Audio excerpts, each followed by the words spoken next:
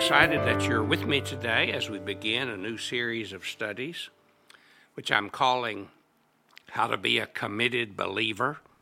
The commitments and the acknowledgments that need to be made if we're going to really be all out for Christ and make a real difference in our world.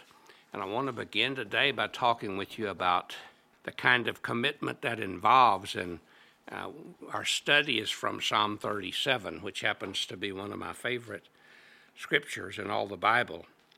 Let me begin reading with verse 3. Trust in the Lord and do good.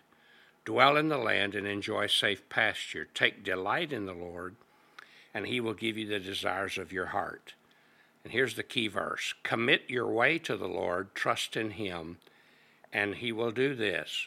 He will make your righteous reward shine like the dawn, your vindication like the noonday sun.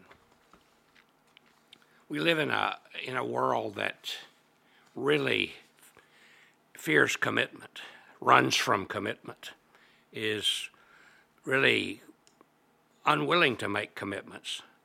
Nobody wants to be committed to much of anything anymore. The big idea today is keep your options open.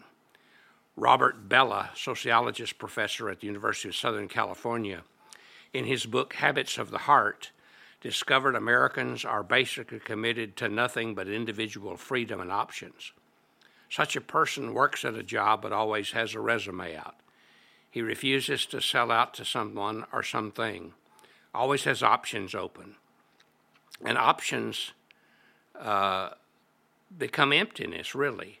The root cause of no commitment is probably selfishness. Do your own thing. And that's kind of the rule of the day. Yet commitment is really the secret of a life worth living. The word commit has the primary meaning to entrust something to another. We are talking about a decision to give ourselves over to Jesus Christ as really the Lord of our lives.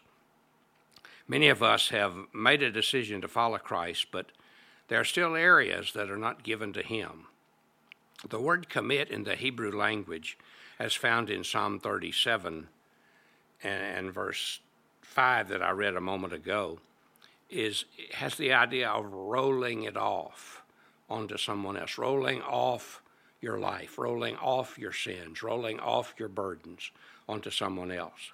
So let's look at what it really means to be committed based on the scripture. It means, the psalmist says, to commit your way to the Lord. Now, your way is the way you do things, the way you think, the way you walk, the way you go, your road that you travel.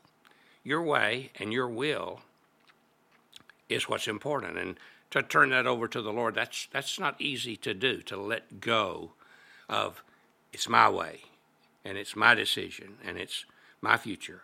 But to let go and say, God, it's your future, it's your way, it's your hopes, it's your purpose, to give it over to him. See, the problem God said with the whole world is in Isaiah 53:6, each person has turned to his own way. And because of that, that's why our world is in such a mess.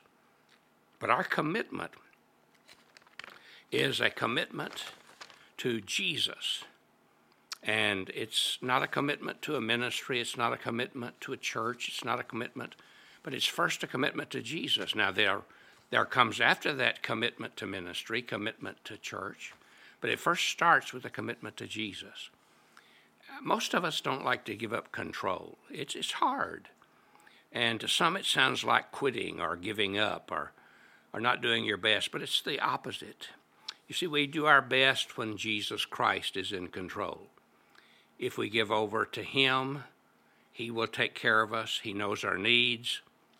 The Bible says if in all our ways we will acknowledge him, he will direct our paths. He will make our paths straight.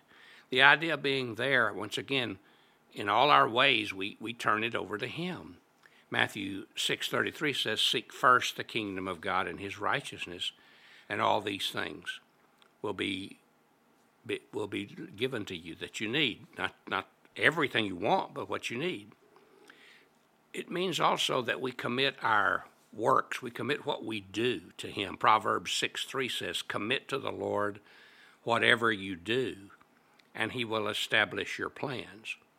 That doesn't mean that I make my plans and ask him to bless them. It means I ask him to guide me to make the plans he wants me to make. Now that's the ones he can bless. To roll off our works, to roll off our things we do, is not only our plans, but our ability and power to do those plans.